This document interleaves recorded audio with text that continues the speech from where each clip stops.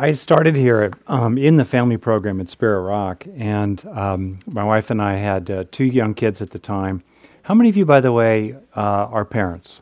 Just okay, great. How many of you have had parents? Okay, great. So it's family life, and so we had young children, and we had the full storm, of like, oh my goodness, what are we going to do?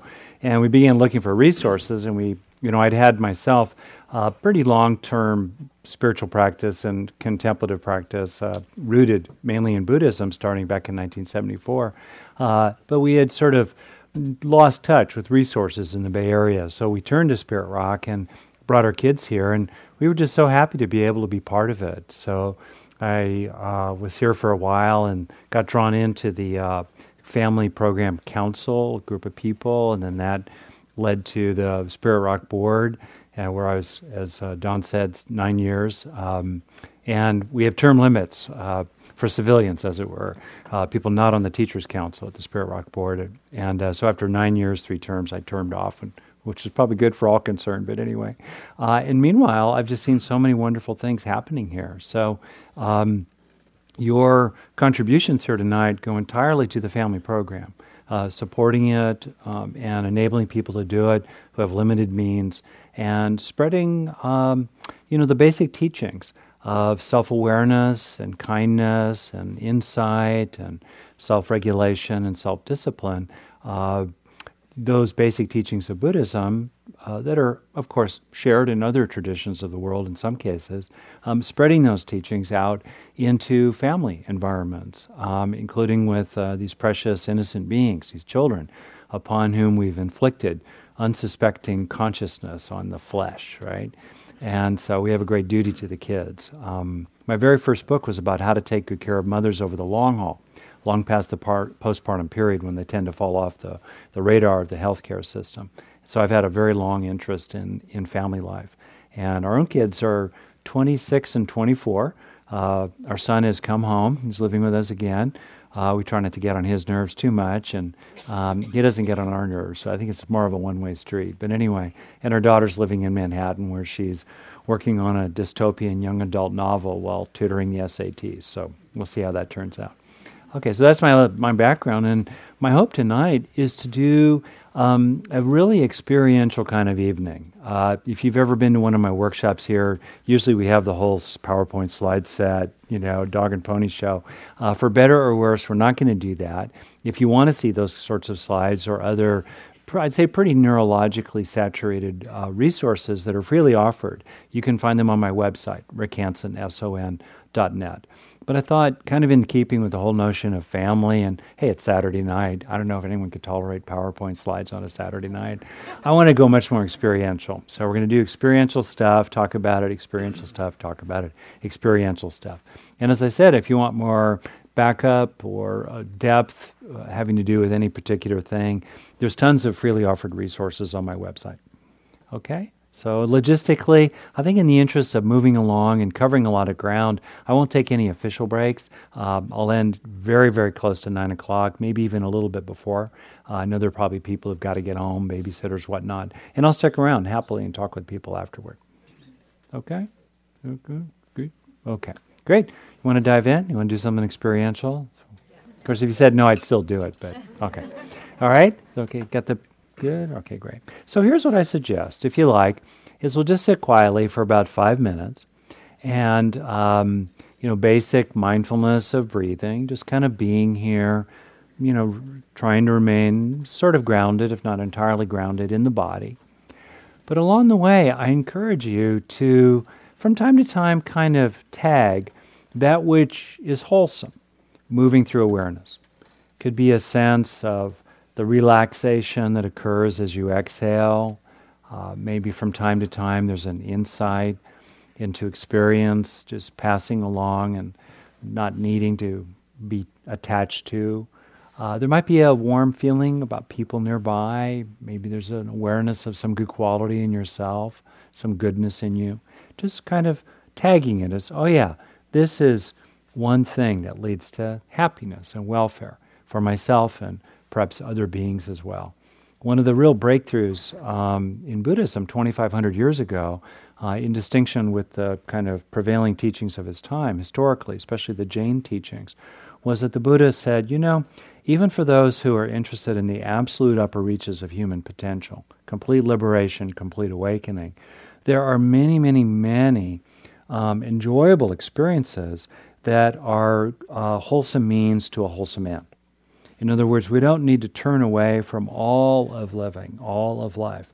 There are many factors in the mind and many kinds of experiences that actually lead to good things. They do lead to happiness and welfare for oneself and others. And it's a mistake to be so ascetic or so self-denying or so renounced that we reject those experiences and don't draw upon them and, in effect, resist them or go to war with them. That's not a good path to full awakening, he taught. So it's okay to find the wholesome. And what this evening's about is essentially hardwiring the wholesome into your brain, drawing on the recent neuroscience of what's called experience-dependent neuroplasticity, the ways in which mental activity can change neural structure and function.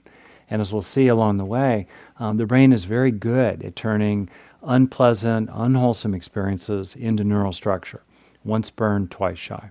But it's not very good at turning enjoyable, beneficial experiences into neural structure, even though turning good experiences, and I use that word good pragmatically, as the Buddha did, not in a moralistic sense, turning good experiences, enjoyable, beneficial experiences into neural structure is a weakness of the brain, even though turning good experiences into neural structure is the primary pathway for growing inner resources inside, the inner strengths, like loving kindness, compassion, resilience, determination, moral commitments, and gratitude, and happiness itself.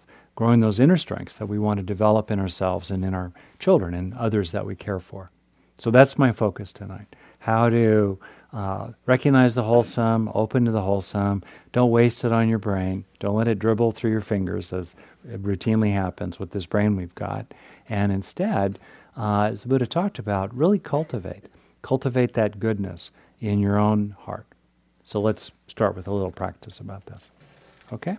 So just sit quietly with your eyes open or closed. I'll do much the same.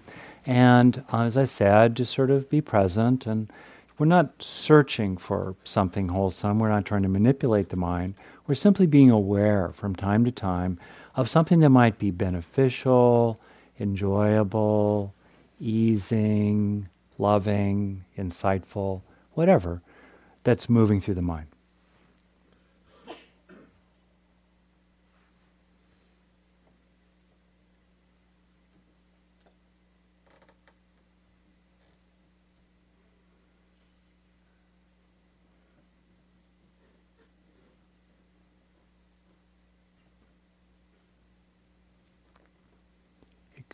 It could be simply the feeling of just being, just sitting, without needing to be doing or planning or worrying.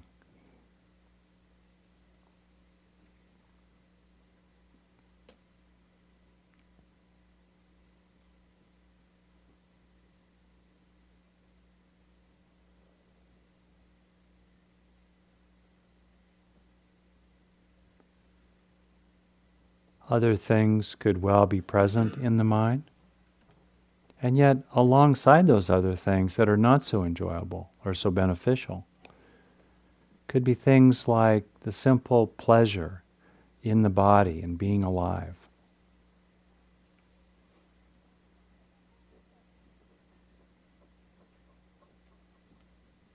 Or gratitude for the opportunity to practice.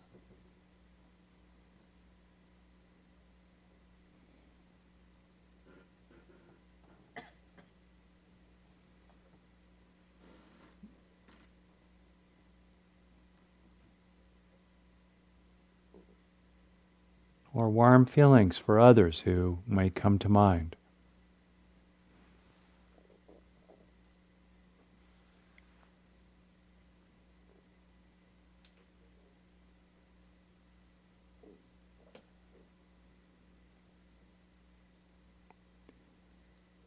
Or perhaps simply the inherently peaceful space of awareness itself.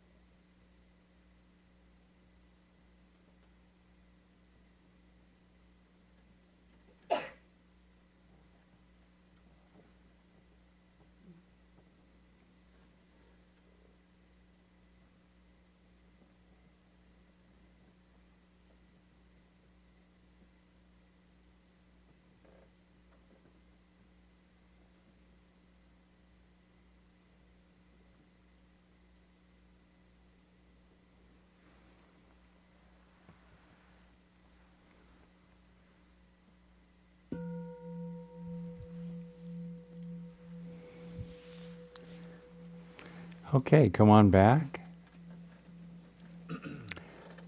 So that was a little experiment, right? What did you notice when you did it? Raise your hand if you'd like me to call on you. And what did you notice when you did that? Did you find anything wholesome, as it were? Please. The crickets? Yeah, for me as well. I was like, oh, that's nice. Okay, great. Others? Well, I appreciated my own mind realizing that, we really should do a break. So in about an hour, I'll take a 10-minute break. And I was just thinking, yeah, that's beneficial. Reasoning, thought, planning, correcting your mistakes. That's always a good thing anyway. Other things you might have noticed in your own experience there? Yeah, please. I noticed for the first time that my breath going in and out my nose, I always read about that and I always try to attain. It's like, I can't feel it. Even the first little one we did at 7, Yeah. it's like I was still trying to, I have to drop it and let it go. And then, but this one it's like, there it is. Neat. Oh, that's great. Yeah, that's a little thing again. Real, noticed it. Other things you might have noticed that were pleasurable or enjoyable or led to something good. Yeah. I think the lighting in here is very smooth and calming, and I was feeling grateful for not having that green-blue intense light jarring essence. That's great. That's great. Good. Wholesome sights, wholesome sounds, wholesome sensations, wholesome thoughts, emotions, wishes. Are there things in the mosaic of experience that you noticed? Please? I noticed that I was semi-surprised. It was so much easier for negative thoughts or whatever to kind of slip in, and I felt like I really had to be very much in tune to when those nice things would slip by, and I'd say, there it is. Because the other stuff was the yummy there would keep me. I was just surprised. Yeah, that is a very useful, I think, and common recognition. And it's going to be pretty central to what we're doing tonight, so I'm going to kind of spotlight it, if I could. Just while there obviously are individual variations on the whole, the brain, because of the way our ancestors evolved, is very prone to scanning for bad news and then really focusing narrowly down upon it. Whereas when we tend to be having an enjoyable or beneficial experience, as Barbara Fredrickson's research and that of others has shown, we tend to broaden our view rather than narrow. So that's one half of her theory, broaden and build. The other half will be very relevant to our purposes tonight, the ways in which ordinary positive experiences build resources inside people as well as inside relationships. And so the brain, second, as I said, first scans for bad news, second isolates or narrows down upon it, kind of tunnel vision. Got to deal with this, right? Third, overreacts to it. If you play two sounds for people and inside an MRI and they're equally loud, but one is pleasant and one is unpleasant, the brain will react more, wing, to the unpleasant sound. Okay? And then another little example of that that's quite remarkable in studies, they'll flash faces, pictures of faces, very, very quickly, less than 1/10 of a second often. And they're so fast that a subject in the study, can't tell that it's a face at all. All right? And yet if it's an angry face, their blood pressure will rise. And their cortisol will rise as well. Whereas a happy face flashed that quickly can't be recognized in terms of what it is. So we're very quick to recognize expressions of anger, in particular in other people, as well as disgust, because those are two very, very important signals. So then third, as I said, overreact to it, and then fourth, fast track that whole package into memory. Like I said earlier, once burned, twice shy. So, for example, we tend to remember, bad information, gossip about other people more than positive information, right? Thus, attack ads in politics, or, in a relationship, 10 things happen in a day with that person. 9 are positive, 1's negative. What's the one you think about and you're falling asleep? People are very, very vulnerable to learning helplessness, acquiring a sense of helplessness. because it's so quick to get a sense of just defeat and I can't do anything. And it takes many times as many experiences to unlearn that. So yeah, it's exactly right. That's why, as a context here, one, I don't believe in positive thinking. I believe in realistic thinking. As you kind of saw in your own experience is a mosaic, right? With, to kind of use a simplistic sort of language, good tiles, bad tiles, and neutral tiles, in effect. Much as reality out there, materiality altogether, is like a mosaic as well. Things that seem good and beneficial, things that seem harmful, and things that are kind of neutral, right? And we've got a brain that tends to be designed to see the bad, to really look for that bad. And so for me, looking for the good is very aligned with the Buddha's core teaching that the fundamental root of suffering is ignorance. It's not seeing the way it really, really, really is, in terms of our inner experience and the outer world, right? So that's kind of a frame here. It's not to deny the bad or minimize it or disown it or suppress it or ignore it or to not deal with it. Obviously we need to deal with it, both out there and in here. But it's to also really appreciate that there are many, many other things that are happening as well. Right? And one of the reasons to do this is there's a fundamental model in healthcare and psychology altogether called the stress diathesis model. And it basically means that a person's course over a day or over a week or a year or a lifetime is a product of just three variables. It boils down to just three kinds of factors, the big three: challenges, vulnerabilities, and resources.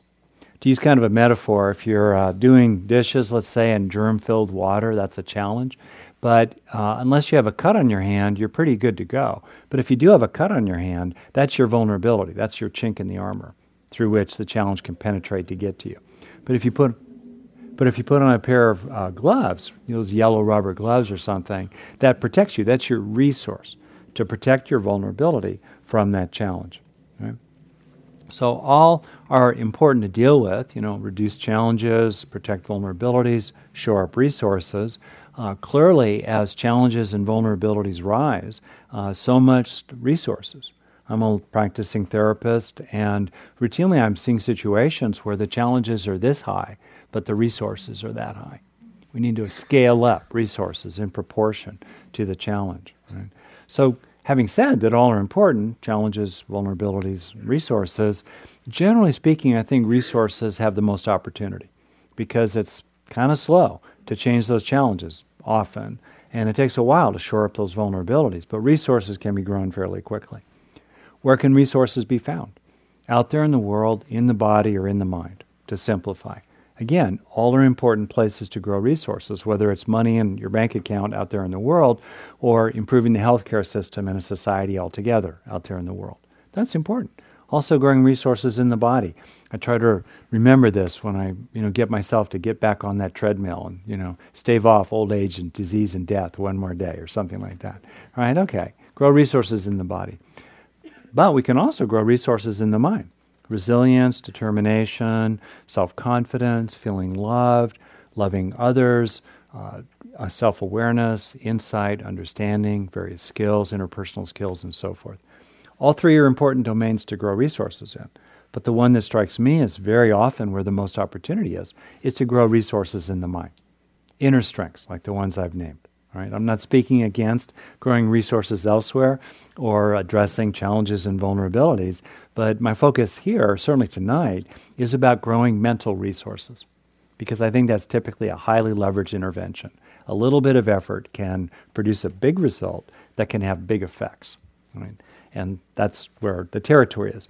How many of you have some background in Buddhism or Buddhist psychology? Any at all? Okay, great, good. Half the room at least. For example, the so-called 7 factors of awakening in Buddhism are mental resources. They're not metaphysical. They're not spiritual. They're not transcendental. They are mindfulness, which sustained present moment awareness, investigation,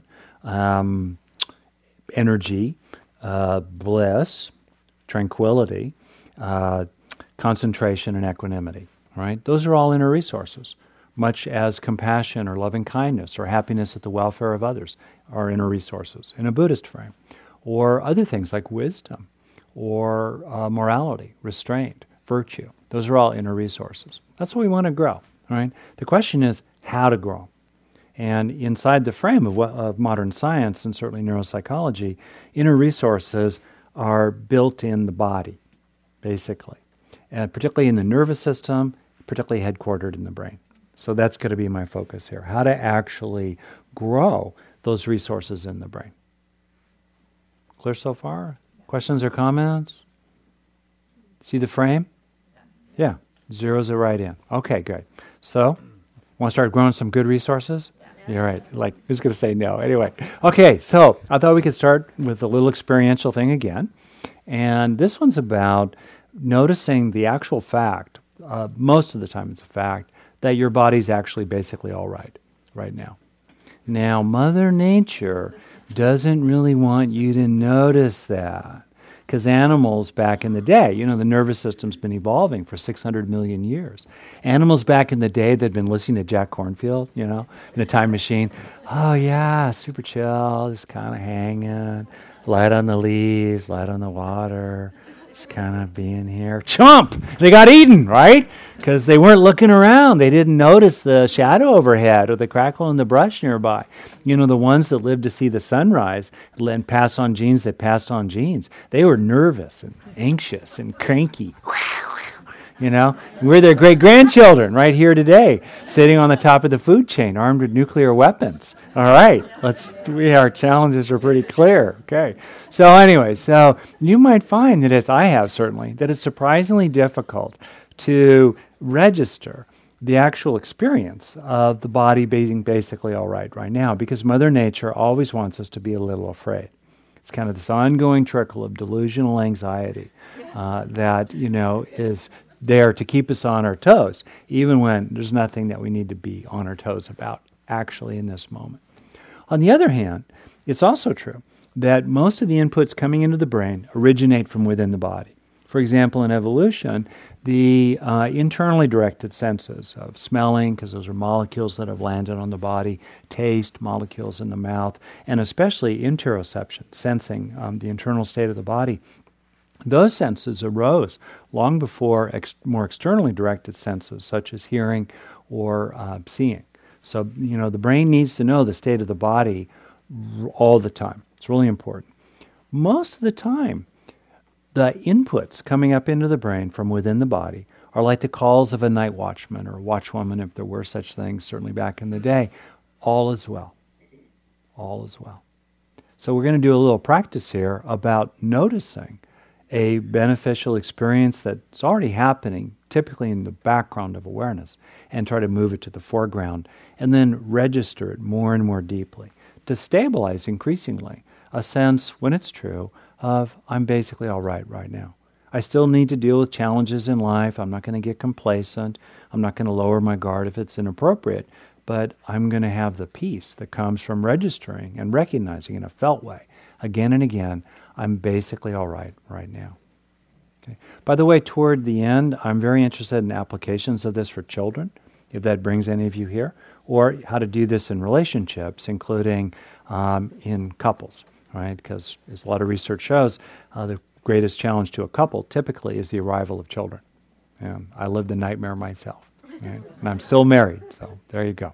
Okay, you want to try this? Here we go. So if you could, just kind of, again, we'll sit quietly. And with your eyes open or closed, try to move to the foreground of awareness, this ongoing background experience that's very easily overlooked, that the body's actually okay. It may not be perfect, there may be pain, there may be discomfort, there may be, anxiety or depression or irritability floating around the perimeter there. And still, in this moment, there's enough air to breathe. The body may not have been basically all right in the past. It may not be basically all right in the future. But now, and now, you can have the felt recognition that you're actually all right now. So I'll be quiet for a few moments as you foreground this experience, as you locate it and keep pulling it back toward the front of the stage of awareness. All right right now.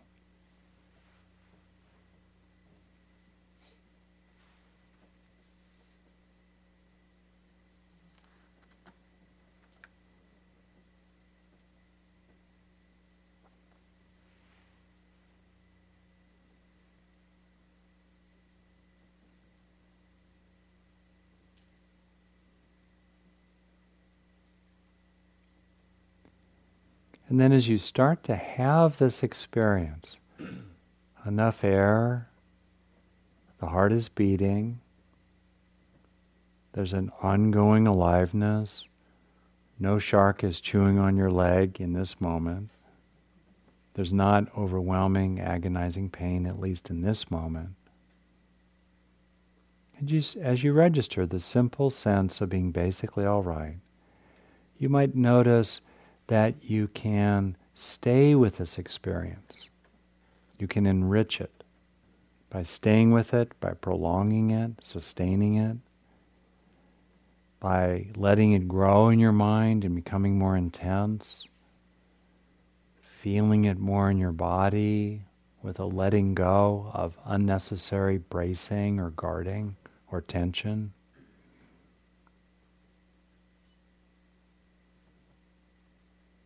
In other words, you can really marinate increasingly in feeling all right right now. In meditative terms, it's like a mini concentration practice, an absorption practice.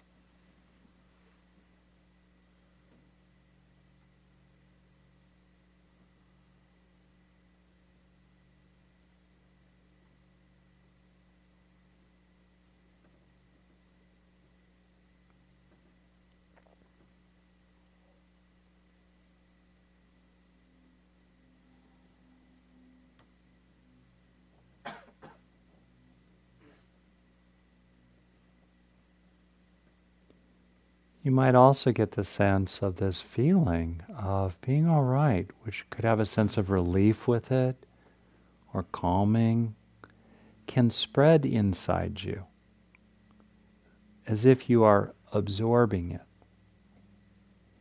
as if you are like a kind of sponge into which the feeling of being all right is spreading, or as if a kind of easing is moving out into your body. Feeling all right is sinking into you as you sink into it.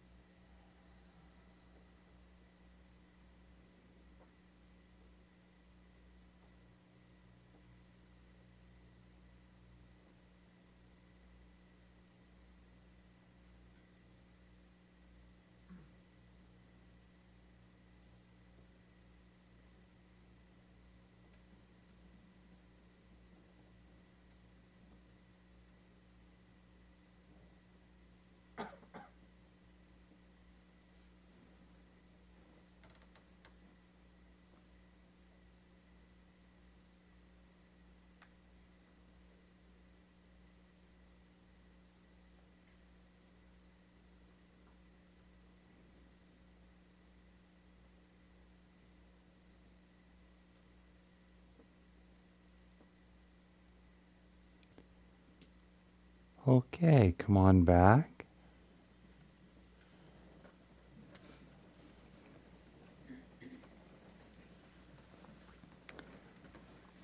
Great. We'll do a number of little practices tonight to explore how to change the brain for the better. So what did you notice in that little practice? Yeah, please. Well, one thing I noticed is that this is how I put myself to sleep at night. So one thing I noticed is I started to fall asleep immediately. Yeah. And people have asked me before, how do you fall asleep so fast? And I never have an answer, because the answer is not that I clear my mind, because that's what I think that I'm doing, but that's the first time I ever noticed that's what I'm doing. I start here, and say, I'm okay. Yeah. And then I spread it a little further, and usually it only gets about 10 inches away from the front of my face, and I'm asleep. And sometimes it has to go out like to the pillow, the bed, the room, Yeah. and beyond. Oh, good. Well, thank you. Those insomniacs in the room probably are listening carefully, but I really appreciate that.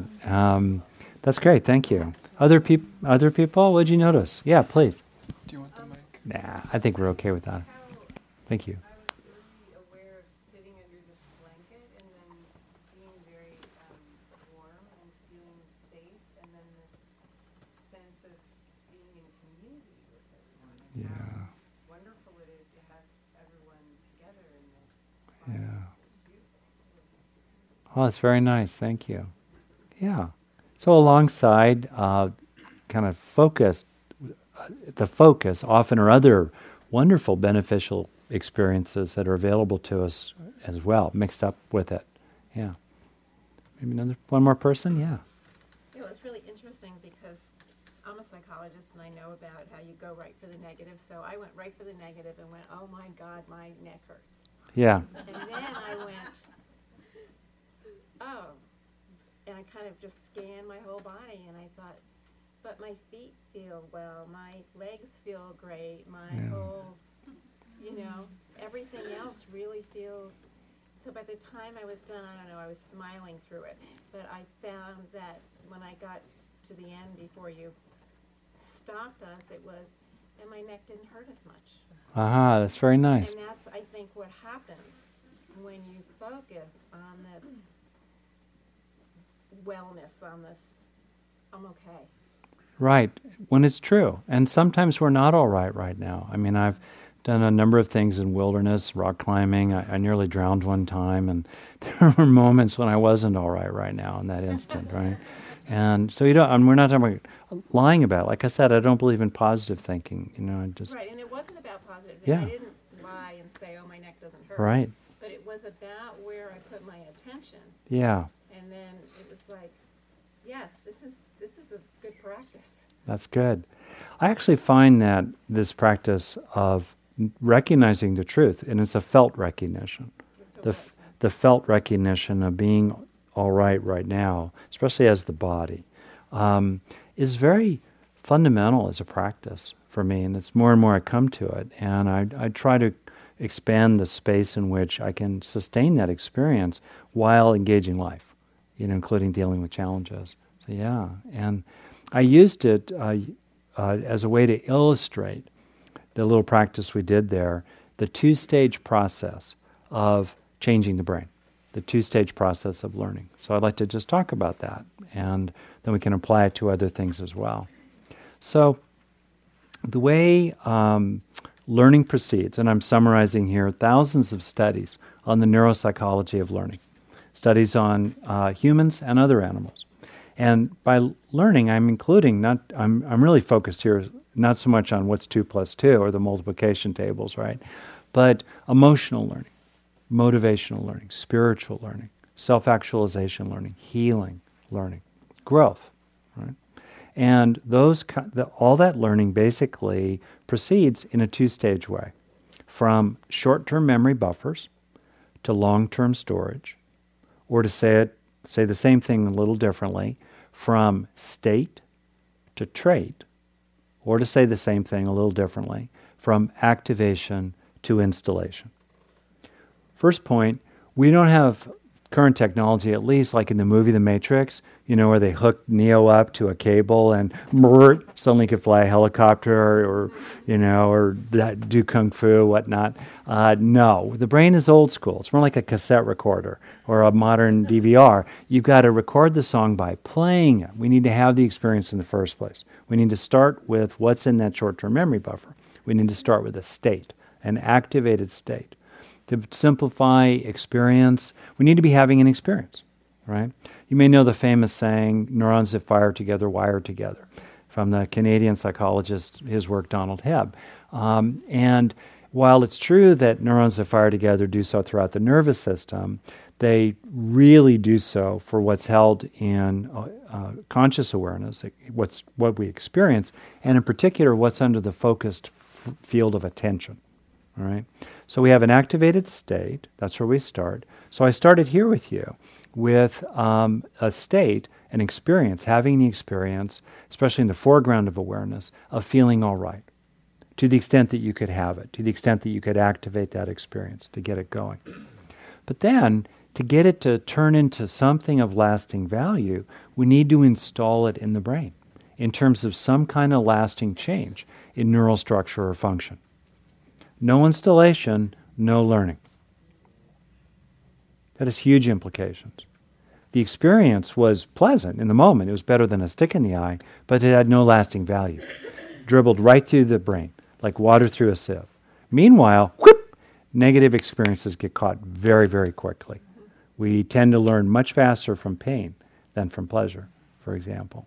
And so you see this two-stage process, activation, installation.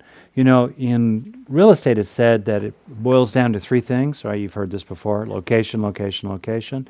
Learning really boils down to three things, installation, installation, installation. But I think the dirty little secret in psychotherapy, I say this as a practicing therapist, mindfulness training, coaching, human resources development, and character education for children, is that most beneficial states do not get installed. They're wasted on the brain, which flattens the learning curve. How many of you are therapists or coaches? Only that. Such a small group. That's unusual. Okay. Well, I could give you a little example of that, but I won't because it'd be more interesting for those people. But you see the larger point? You know, and I think to myself how with our kids or my clients, or myself, I'd be very focused on activating some kind of useful state. You know, if you think about experience, it has 5 aspects basically. Thought, both verbal and nonverbal. Nonverbal being things like imagery or nonverbal reasoning. Perception, you know, sight, sound, taste, touch, smell, especially the touch aspect of sensing. What's the body feeling of an experience? Third, emotion, both passing feelings and lasting moods. Fourth aspect of experience would be desire, wants, wishes, longings, intentions, purposes, cravings, addictions, aspirations. Right? And then last, behaviors, both the enactment in the moment that we feel as we do it, as well as the capabilities that we can recognize inside ourselves. Okay, so far? So, if we're going to, you know, I think about how fascinated I've been with various aspects of experience, you know, and how deliberate I've been about activating those or calling them up or evoking them or encouraging them in my kids or clients, students, whatnot. But it's so easy to overlook the step of installation. Because if we don't take the time to allow that experience to transfer from short-term memory buffers into long-term storage, and if we don't do various other things, which I'll talk about in a bit, to encourage that encoding process, the learning curve from that moment, from that episode, that 5, 10, 20-second episode of an experience is pretty flat. Something kind of sort of dribbles in, maybe, but the learning curve is very, very flat. So what my interest is a lot is how to learn, in effect. Learning how to learn. Getting good at getting good, in effect. How do we steepen that learning curve? You know, bit by bit, minute by minute, over the course of our own lives and those of others that we're helping. So let's talk about how to do installation. So you see the two-stage process? Right? Installation really matters. All right. How does installation occur? Well, if you think about it, installation has 2 aspects to it. One aspect is we want the experience to be as rich as possible.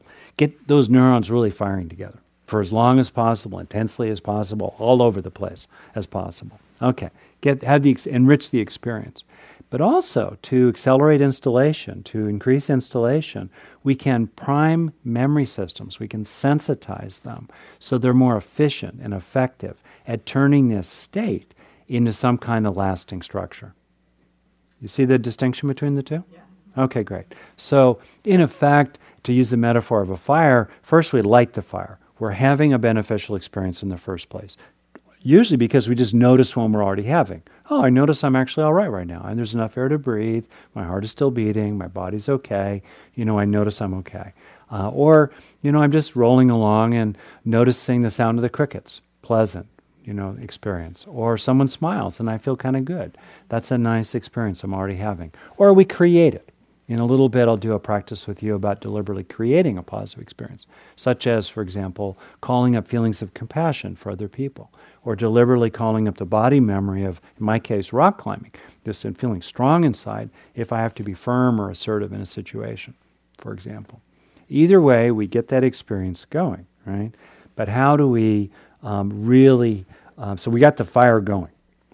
In the second step, enriching, now we're beginning to move into installation, right? We protect the fire. We don't just move on to the next thing, lickety-split, right? We're so distractible these days. We also push back against the negative voices that say, oh, this isn't real, or you're not allowed to have this experience, or don't be feeling too good because that's when they whack you, right? Stuff like that, or whatever the case might be. We protect it, and we add fuel to it. We open to it. We try to encourage it to fill the body. We try to feel it more deeply, help it be more intense, so the fire burns more brightly, right? Light the fire, fuel to the fire, and then in the third aspect, the absorbing aspect of installation, we warm ourselves at the fire and we absorb its heat into ourselves. Okay? So I've created this acronym HEAL, H-E-A-L, that summarizes the two-stage process of learning. H stands for have that beneficial experience in the first place. Right? And to be clear, I'm not saying we should resist negative experiences. Life has suffering, right? And some painful, unpleasant experiences have great teachings for us, such as healthy remorse or lessons we learn, with other people. But on the whole, most of the ways in which we grow inner strengths is by having experiences of them that are then encoded in neural structure, and those experiences tend to be enjoyable in their own right. Okay? So we have this experience, and then we enrich it. There are 5 major factors of enriching that really tend to increase encoding. That's the E for heal for me. One is duration. The longer we sustain the experience, the more it encodes in structure. Second, intensity. The more intense the experience, the more it encodes in structure. Third, multimodality. The more felt it is, the more of the 5 aspects of experience we draw upon, the more it encodes in structure. Another one is novelty. The more we're willing to look at our experiences with don't-know mind. The saying, beginner's mind, Zen mind. Looking at our experience with the eyes of a child, seeing what's fresh about it. It will register more deeply in us. And then last, what's called salience or personal relevance. Why would it matter to me to recognize that I'm actually basically all right now? All right? So those are 5 well-known factors for E for enriching. And then there's A for absorbing, in which we prime memory systems by intending and sensing that the experience is really sinking in. And then the optional step in the HEAL, HEAL acronym, the HEAL process, is to link positive material experienced at the same time as negative material, with the positive material being more prominent in the foreground of awareness. For example, feeling cared about, being really present and prominent in awareness, while off to the side is perhaps not feeling so cared about. That gives us the acronym HEAL. We all know how to do this. It's natural. We just don't tend to do it that often, or frankly, I think, speaking certainly of myself, that skillfully, unless we're really trying to do it. But that's the opportunity for us, right? And we can use these methods, these general methods of activation, installation, and various well-known factors, well-established in research that increase installation to grow the good inside ourselves or in others we care about. And when we do this, just to wrap up, and then maybe soon we'll take a little break here, it gives us an opportunity to go through daily life looking for the good facts that are all around us, not ignoring the bad ones, but seeing the good ones, letting the recognition of those good facts engender a good experience. So we feel something, right? So often we go, oh yeah, I finished that, whatever. Oh yeah, you're nice, whatever. Oh yeah, you still want to be married to me, whatever. Oh yeah, ain't dead yet, whatever, right? And we recognize the facts. We're not we're not psychotic, but we don't feel anything. So the second thing is to feel something. And then in particular, Once we're feeling it, now it's activated, we're having it, don't waste it on the brain, right? Take the extra 5, 10, 20 seconds to really stay with it, enjoy it, create sanctuary for it in the mind, so it really lands inside, growing the good inside ourselves. And that's a profoundly powerful process. It's easy to do in the flow of everyday life.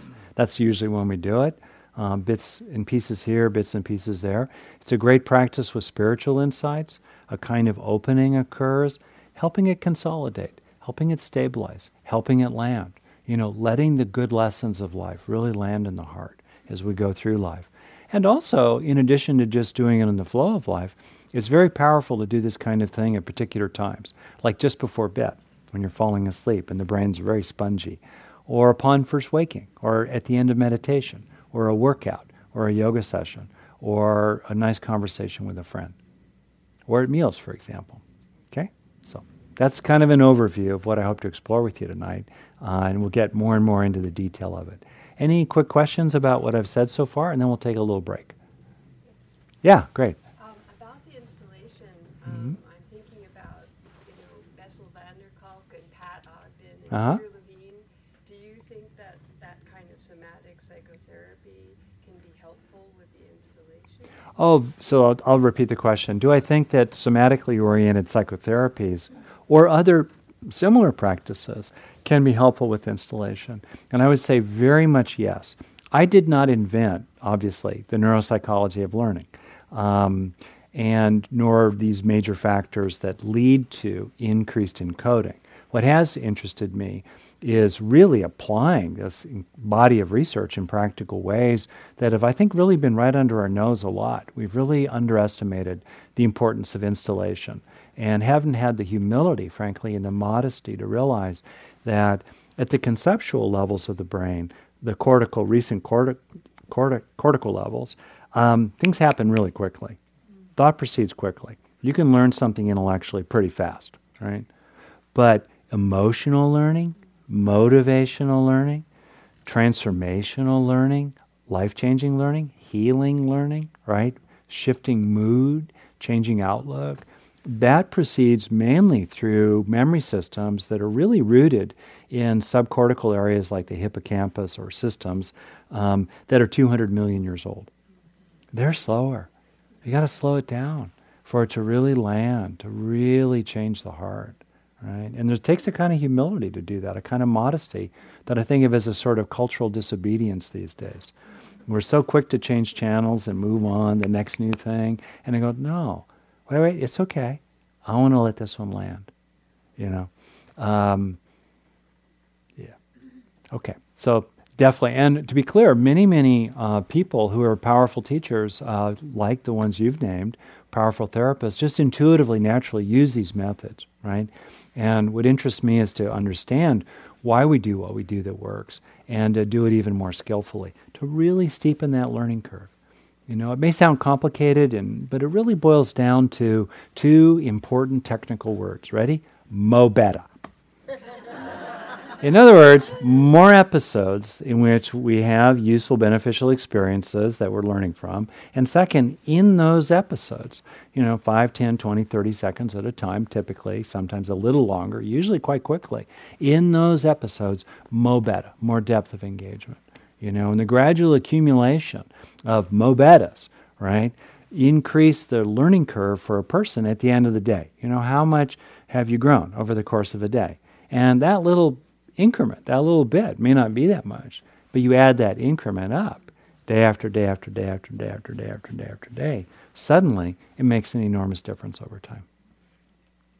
Okay, maybe one more person, then or a few, and we'll take a break, okay? Yeah. I have two thoughts. Yeah. One, to me, it sounds like a third step is sort of an improved cognitive behavioral approach with the neuro, because with cognitive behavioral, you don't do the reflection. It's like you're almost separated and then you do it. Yeah. It sounds like the incorporation of the third piece to cognitive behavioral at the same time. So does that seem accurate to you? Well, if I understand you right, we can really internalize thoughts. For example, in my 20s, I realized that growing up I'd been a nerd but not a wimp. That was a useful thought, especially for a guy. And I wanted to let that one land. I had another moment, speaking of family programs, where my wife and I just had our child, and a very dear friend of us was coming to town, and he and I were going to go off sailing for the day. And we'd previously, before having children, my wife and I had done, we got together, obviously, but we had done like weekend days sort of independently and so forth. And so I said, oh, by the way, honey, Bob and I are going to go sailing. Forrest was in her lap. He was about 3 days old or 3 weeks old, like a little worm, just kind of like lying there all pink and swaddled. And all right, sorry, hon, Bob and I are going to go sailing. We'll come back and have dinner with you, She looked at me like, are you kidding? Are you insane? And I suddenly realized that I was, and I needed to take her into account in an absolutely different kind of way. And I realized in that moment my life had fundamentally changed. That's why you're still married, because you did. Yeah, yes, so it helped. But enlightened self-interest. I have a keeper of a wife. But anyway, I'm very lucky there. But yeah, there are places where you realize, if I can't drink moderately, I can't drink at all, and I can't drink moderately. So, or you just realize, wow, never again am I going to, touch my child in anger. You realize something. There's a place, or in cognitive therapy, you realize, wow, it's not my fault that my partner drinks, or wow, growing up, my parents were crazy, not me, or something like that, right? So we can help those ideas land, and I think there's a place for that. But where really the bulk of the action is, I think, for our suffering and our freedom is in more emotional, somatic, motivational kinds of learning. Too. And I guess my second Okay. I guess you're going to get into this, is how do you make that without having to consciously do the steps of installation? How do you do this automatically so it's just install, blah, we sit Yeah, here and that's right. how do we make this automatic? It's a great question, and briefly, what I'd say is, one, what's nice about this approach is the recognition that most of the experiences that grow the good inside ourselves are themselves enjoyable. In other words, we grow compassion inside. We become more compassionate by repeatedly installing experiences of compassion. We grow gratitude inside by repeatedly having experiences in which we're appreciative and thankful that are then installed in the brain. And most of those experiences are pleasurable. In the terms of Buddhist psychology, the feeling tone, or in Western psychology, the hedonic tone, they're pleasant. Right? That's motivating right there. One. Two, I think what starts to happen for people is fairly quickly they realize, and I'm going to get to this right after the break, that there are particular experiences that are really the ones that are high impact, high value experiences that really fill the hole in your heart. And when you start being aware of what are those key experiences, you look for them. And you listen to the longings in your heart, and you let your longings be your teacher. And that's very powerful. And also, if you're interested in it, you get good at getting good. You do a little bit, okay, you practice it. Like, what's it really mean to, and in longer workshops or longer trainings, I would do this with you, but you can do it on your own. What's the difference between duration and intensity? Okay, you can see the difference. How can I open to my experience more fully? All right. What is it to look at an experience, see its novelty, to recognize its freshness? And what's it like to recognize the salience or personal relevance of an experience? Those various factors of enriching. And also, what's it really like to receive this experience, to come into an intimacy with it so it really, really sinks in, while at the same time letting go of it and not clinging to it, which is really an art, right? And that's the sweet spot. So with practice, people get better and better at that. And I think some research is beginning to suggest that much as the brain very rapidly becomes sensitized to the bad through stressful, painful, even especially traumatic experiences, so it becomes even more reactive, right, to them. In the same way, but in the other direction, the brain can become increasingly sensitized to the good. Its basic setting by nature, by evolution, Mother Nature, is to be like Velcro for the bad, but Teflon for the good. Yeah. Right? But with training and practice, we can develop a brain, and research is beginning to indicate this, that becomes more efficient at converting positive experiences into neural structure. It becomes faster at learning from them. And in fact, the brain can become more like Velcro for the good and Teflon for the bad.